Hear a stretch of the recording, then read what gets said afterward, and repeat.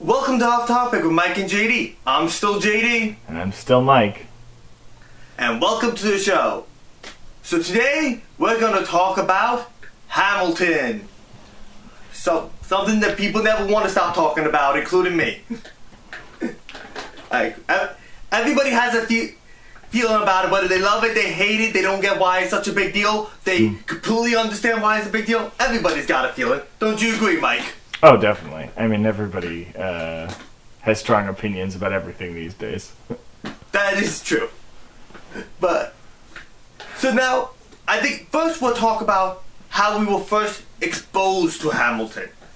That's a good idea. Me growing up, I was lucky enough to be able to see it. My family and I would see at least one show a year, often more. So I always saw Broadway shows. So I first saw In the Heights, Lin-Manuel Miranda's first masterpiece, and I loved it, and great show. And then I hear he's doing another show. This not Hamilton.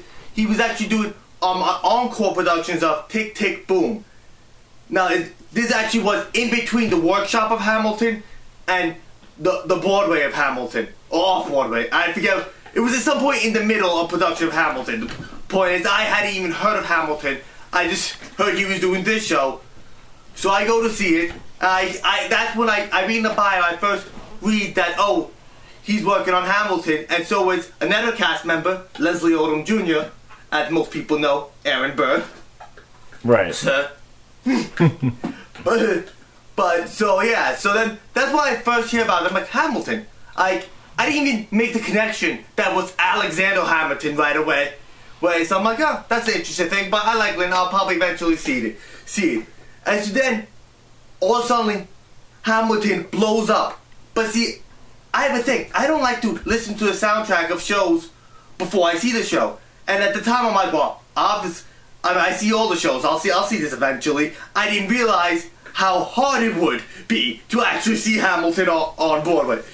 So eventually, I caved. I'm like, okay, this is just too much of a thing to wait to hear the soundtrack of. So then I listened to the soundtrack, absolutely fall in love with it. And I'm not a fan of rap, but I just love it.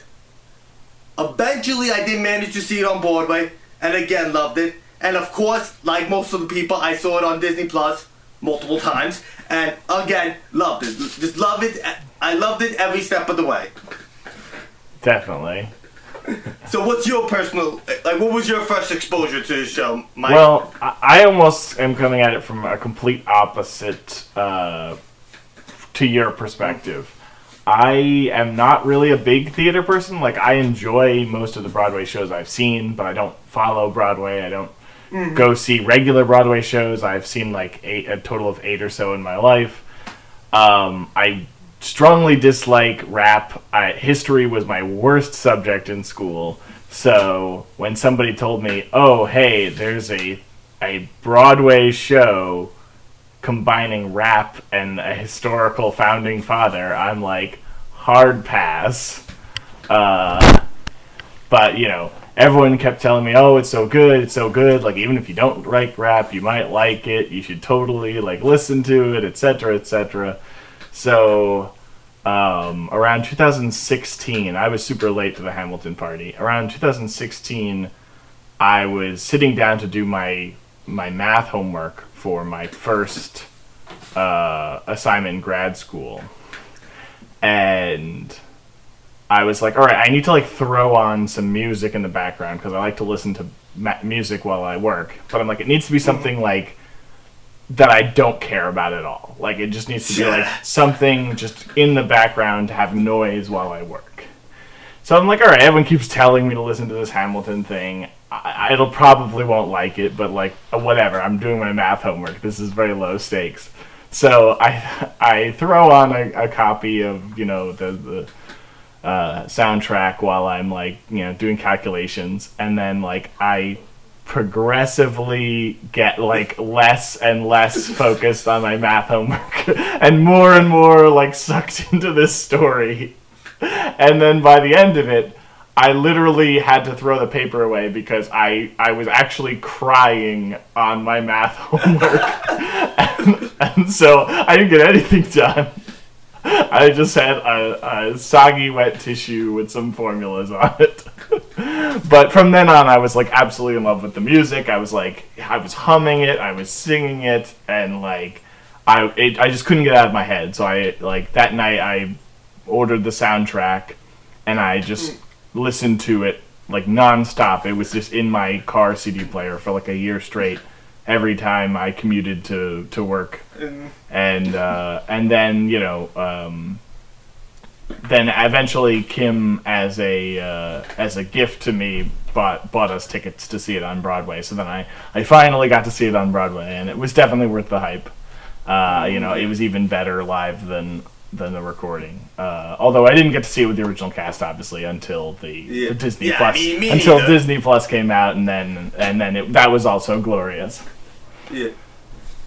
Like they said, like I love seeing the stage show, but I saw the understudies for both Hamilton and Burr. So like I love the show. I was a little disappointed in their performances. Like it was definitely a totally different thing seeing the original cast before it, and where everyone, it was just phenomenal. Like I mean Anthony Ramos, he had such a small part. Like when you have someone that talented in your small parts, that just shows how strong your cast is. Yeah, it's true. I felt like there were certain roles I definitely like missed more than others. Like, but I definitely felt like, even though I didn't see the original cast, I liked what everybody brought to the table. I always felt like when I listened to the soundtrack / saw the cast recording on Disney Plus, I always felt like Lin kind of sold me on the like old, distinguished, cranky Hamilton, but I never really kind of vibed with him as the young, teenage, rebel, heartthrob version of Hamilton.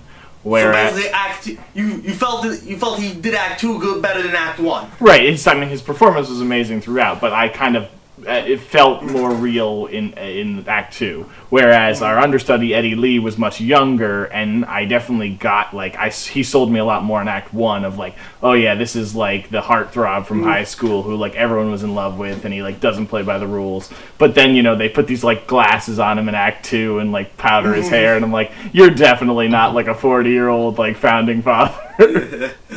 Well, what's the funny thing about the glasses, because that's just a small Easter egg, that he had to make sure, to wear the glasses only sometimes, so then it's a thing that... Right, it wouldn't pay off. He was wearing your glasses. Yeah. Which is a true fact. He was wearing the glasses. And it wouldn't pay off, the guy's always wearing his glasses. Or also, wait, what, he wears glasses now? Like, it only works because he only wore them some of the times. It's true. But yeah, and that's the thing. This, like, because I also read the book he wrote about it, where like it has all the music in it, and he breaks down all the dialogue and stuff. And it's like so many things that seem like a throwaway line have such deep meaning to it, that you don't even realize at the time. Yeah. Well, that's one of the things I love about like film and theater and all this types of art is like there's all this like deep lore and backstory that you'll never see. Like, for every movie, like, a director might have like this background character that like in their mind they have all this like rich lore and history that like is no one's gonna know it but the director. Yeah, which played off that actually, there's one of the ensemble members known as the Bullet, she's like one of the most prominently featured ensemble members. And if you pay attention, she actually becomes like a symbol of death throughout the show, because like during the final duel she follows like the bullet that hits Hamilton. But before that, she flirts with Philip Hamilton right before he dies. So he's flirted with that. She's the one who tells the king that John Adams became president, signaling the death of his political career that happened after he became president. And like there's just at a point where she's always around death, and it's something that that Lynn, like, he had this all planned out, but most people don't pick up on, like you said. It's Right. just she's just another ensemble member to most people. Right, exactly. And that was something that, like, people told me about, like, to look for afterwards on, like, rewatching. But, like, it's definitely not something that, like, I would have thought about, like, you know, originally seeing it. Although sometimes people go the opposite route where they, like, read too much into things that aren't actually intentional. But this is definitely not that. This is definitely a Wait, case you of, mean like you mean every high school English teacher? Yeah, exactly. No, yeah. I'm sure They definitely do that. future generations studying Hamilton will find something that Lynn never intended. Yeah, no, yeah, that's definitely true.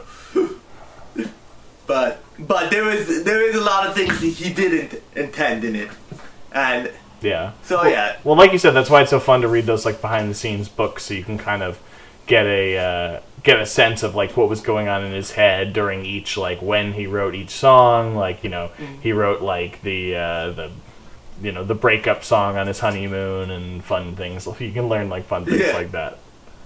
No, yeah. And you know how we got the idea for "You'll Be Back," right? Remind me. So he was talking to actor Hugh Laurie about this. He's like, yeah, I'm writing a musical about the American Revolution. And Hugh Laurie's just like, oh, you'll be back. And he's like, and that's just like, oh, that's a great song idea. That's funny. Yeah. Well, I think it's funny, like, listening to Lynn in interviews about, like, why he even included the King George character at all. Because, like, it really is just, like, a total aside from everything that's happening in the actual revolution. Like, you could take the king out and not really change the show. I mean, I like that the king is there, but he's completely irrelevant for the most part. Right, exactly. Like, King George's numbers are, like, my favorite, like, fun songs of the musical. And, like, he's, like, so many people's, like, favorite part. But also super, not central to the plot of what's happening. Like I said, you can easily cut out that entire part and, like, nothing's incomplete. But it's, like, still, just a fun thing he decided to add. And then, of course, there's the thing that everybody always talks about, the colorblind casting. Yeah. Which I definitely...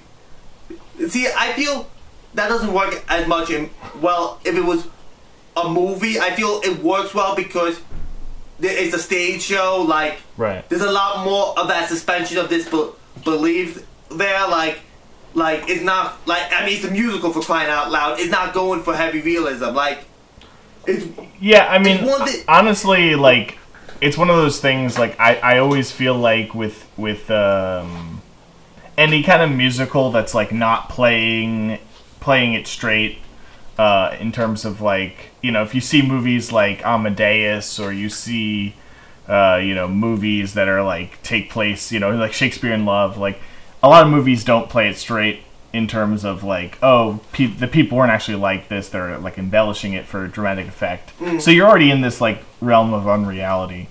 The only time, like, the colorblind casting, like, took me out of it at all is it does kind of make it confusing to be, like, which characters were actually people of color in actual, like, history versus not. Because I'll give you a hint about Hamilton. None of them. I mean, it's a sad story. The character who's fighting to be in the all black battalion, Lawrence. Oh, he was white. He was very a very open-minded white person. Like, he was, extremely, like, open-minded. Oh, slavery is wrong, which, of course, now seems like no duh, but back then, that was a very progressive stance to have. So, but he was white. Like I said, everybody, just about everybody there was white. I mean, Hamilton was an immigrant who was born in the Caribbean, but to white parents. Right. So, like I said, every main character in Hamilton was pretty much white. Which it's just a sad fact about American history. But yeah, like it's nice to see people of all colors playing those parts, and I'm definitely, like I said, it works.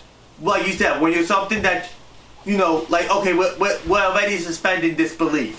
this is not a realistic film to begin with, so it doesn't matter what race we are. Right. Yeah, I was talking with some friends about it, like when there were rumors of there just being a Hamilton movie, like not the recording, but just like an actual movie production of Hamilton, and like we're talking about, whether or not, if you were making a film of Hamilton, would you stick with the race blind casting? And we all kind of agreed that it was sort of in the DNA of the show, like even if you were kind of going for a more like high production value, you would probably keep that because it feels like it's quintessential to what Hamilton's about. I agree with you saying that. I just don't agree that an actual film version of Hamilton, like a movie of Hamilton, would actually work. I just don't think. I don't think this could be translated well into film. I think you could 100% take it to film. I think. Like some of the elaborate, battle sequences, like the Battle of Yorktown, like I feel like that could totally be like, an action set piece, and like I don't know, I feel like you could definitely get like the Patriot, but also it's like got actual like good music in it, like I don't know. I mean, I don't think it's something we're ever getting, so and even if we did get it, we're not going to get the original cast, so.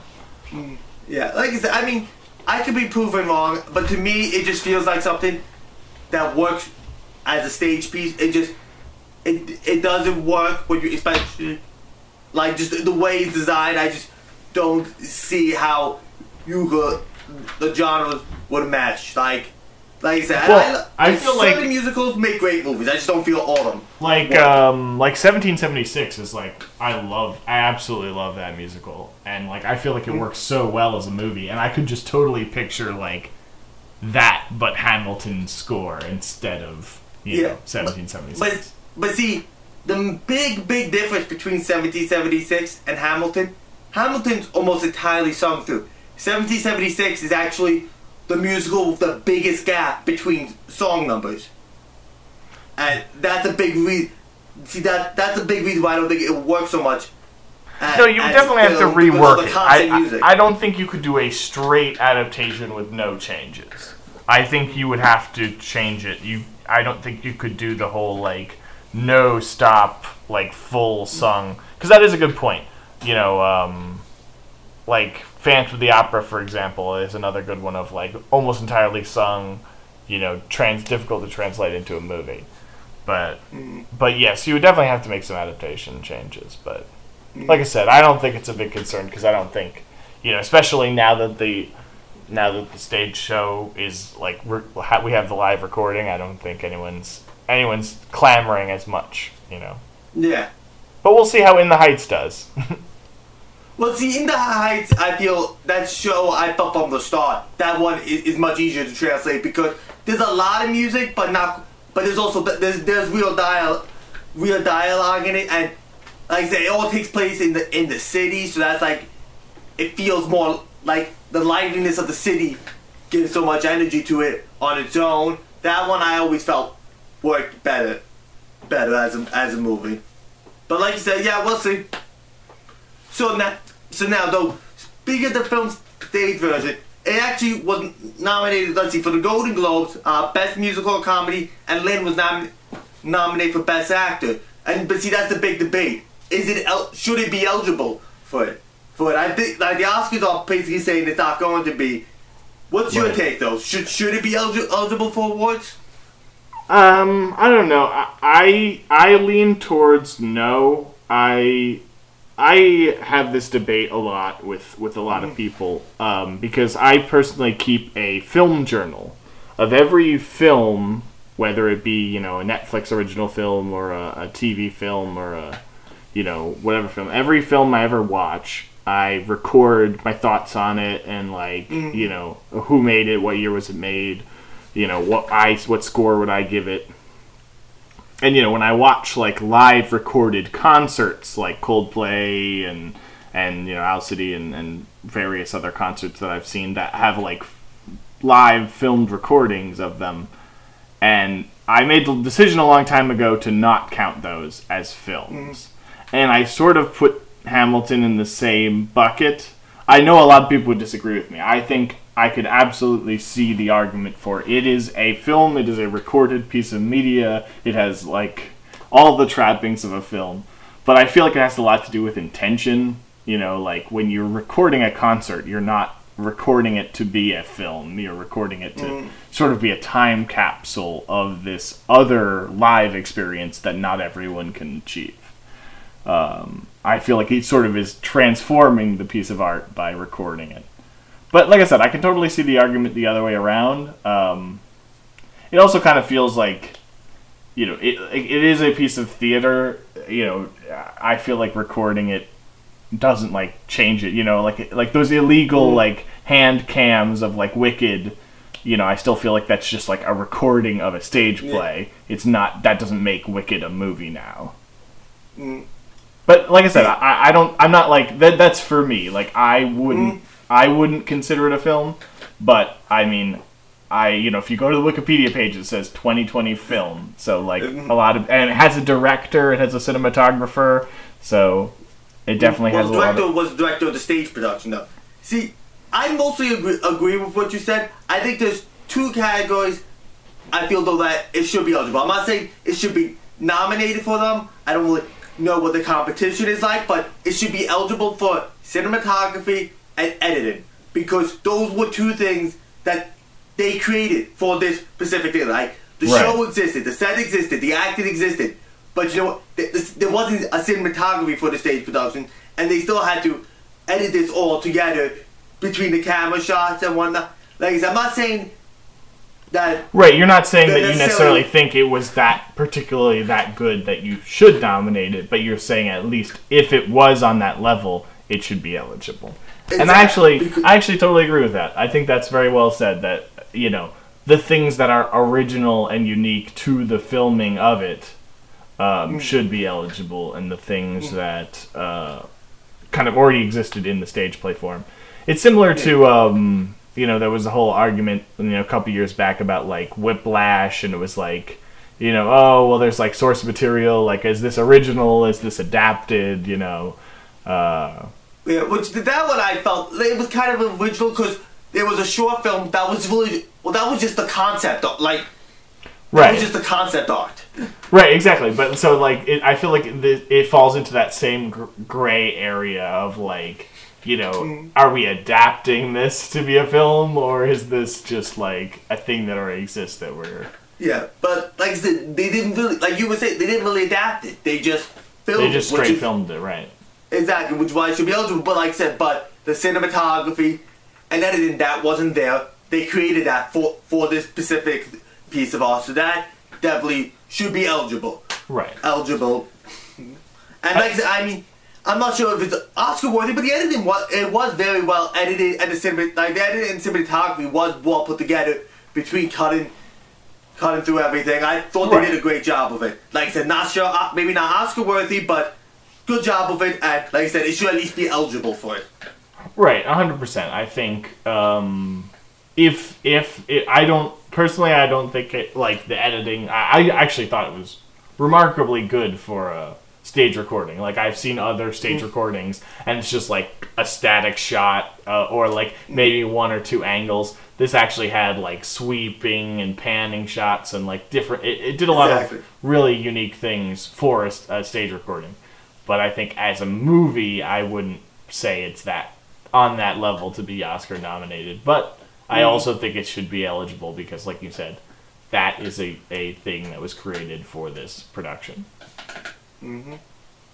But I mean, you knew the Golden Globes were going to nominate it anyway, because well, it's like the Golden Globes. I mean, also it's hard not to in a pandemic year. Like, I think in any other year, people would be more accepting of the idea that it's not being nominated for the Oscars. But, you know, again, in my film journal, I generally say, like, oh, what's my favorite movie that I've watched this year?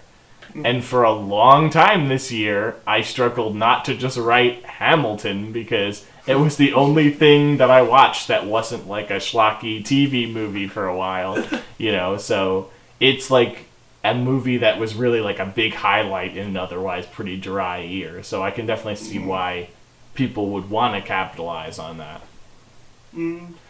But I'm not worried. Lin will get his complete his EGOT and get his Oscars. Oh, yeah. At some point, regardless. But you know what, though? It's a question. Who's going to... Leslie Odom Jr. actually has a good chance of beating him to it, because between his role in One Night in Miami and the song he wrote for it, he's going to almost certainly win at least one of the two between supporting actor and original song, if not both. And that will put him just an Emmy away from the EGOT. Right. Well, we'll see. Like I said, I don't know. The pandemic pushed back In the Heights. I definitely thought In the Heights had a good chance to get an Oscar for Lin. Yeah, but it's going to be... Like I said, isn't that inevitable that he's going to do it eventually? It's just a question of when, though. Right, exactly. Alright, I think I covered everything I wanted to cover. What about you? Yeah, I mean, I think, go watch Hamilton is the moral of the story, if you are like one of the two people on Earth who haven't yet. Yes, the two people on Earth are also the two people who haven't seen Hamilton, also the two people who watch our podcast, actually.